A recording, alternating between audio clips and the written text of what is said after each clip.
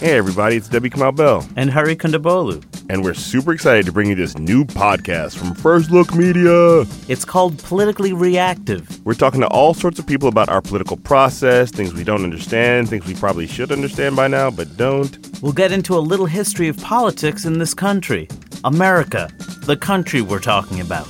We'll be talking to lots of people, like former Secretary of Labor Robert Reich, about feeling the burn. You feeling it, Hari? You feeling it? That's between me and my doctor, sir. Bernie Sanders, despite the fact that he's not young, he's not charming exactly. You wouldn't say that his great looks have. Wow, and this is one of his surrogates. And writer Adam Mansbach about Donald Trump and how white people are f***ing up.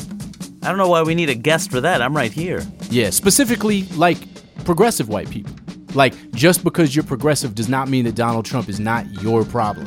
So this was an attempt to actually give white people something positive to do with their whiteness, for once. We've got all kinds of voices on this show. Politicians, activists, artists, academics, noisemakers, rabble-rousers, birthday clowns, Rachel Dolezal. Wait, we got Rachel Dolezal?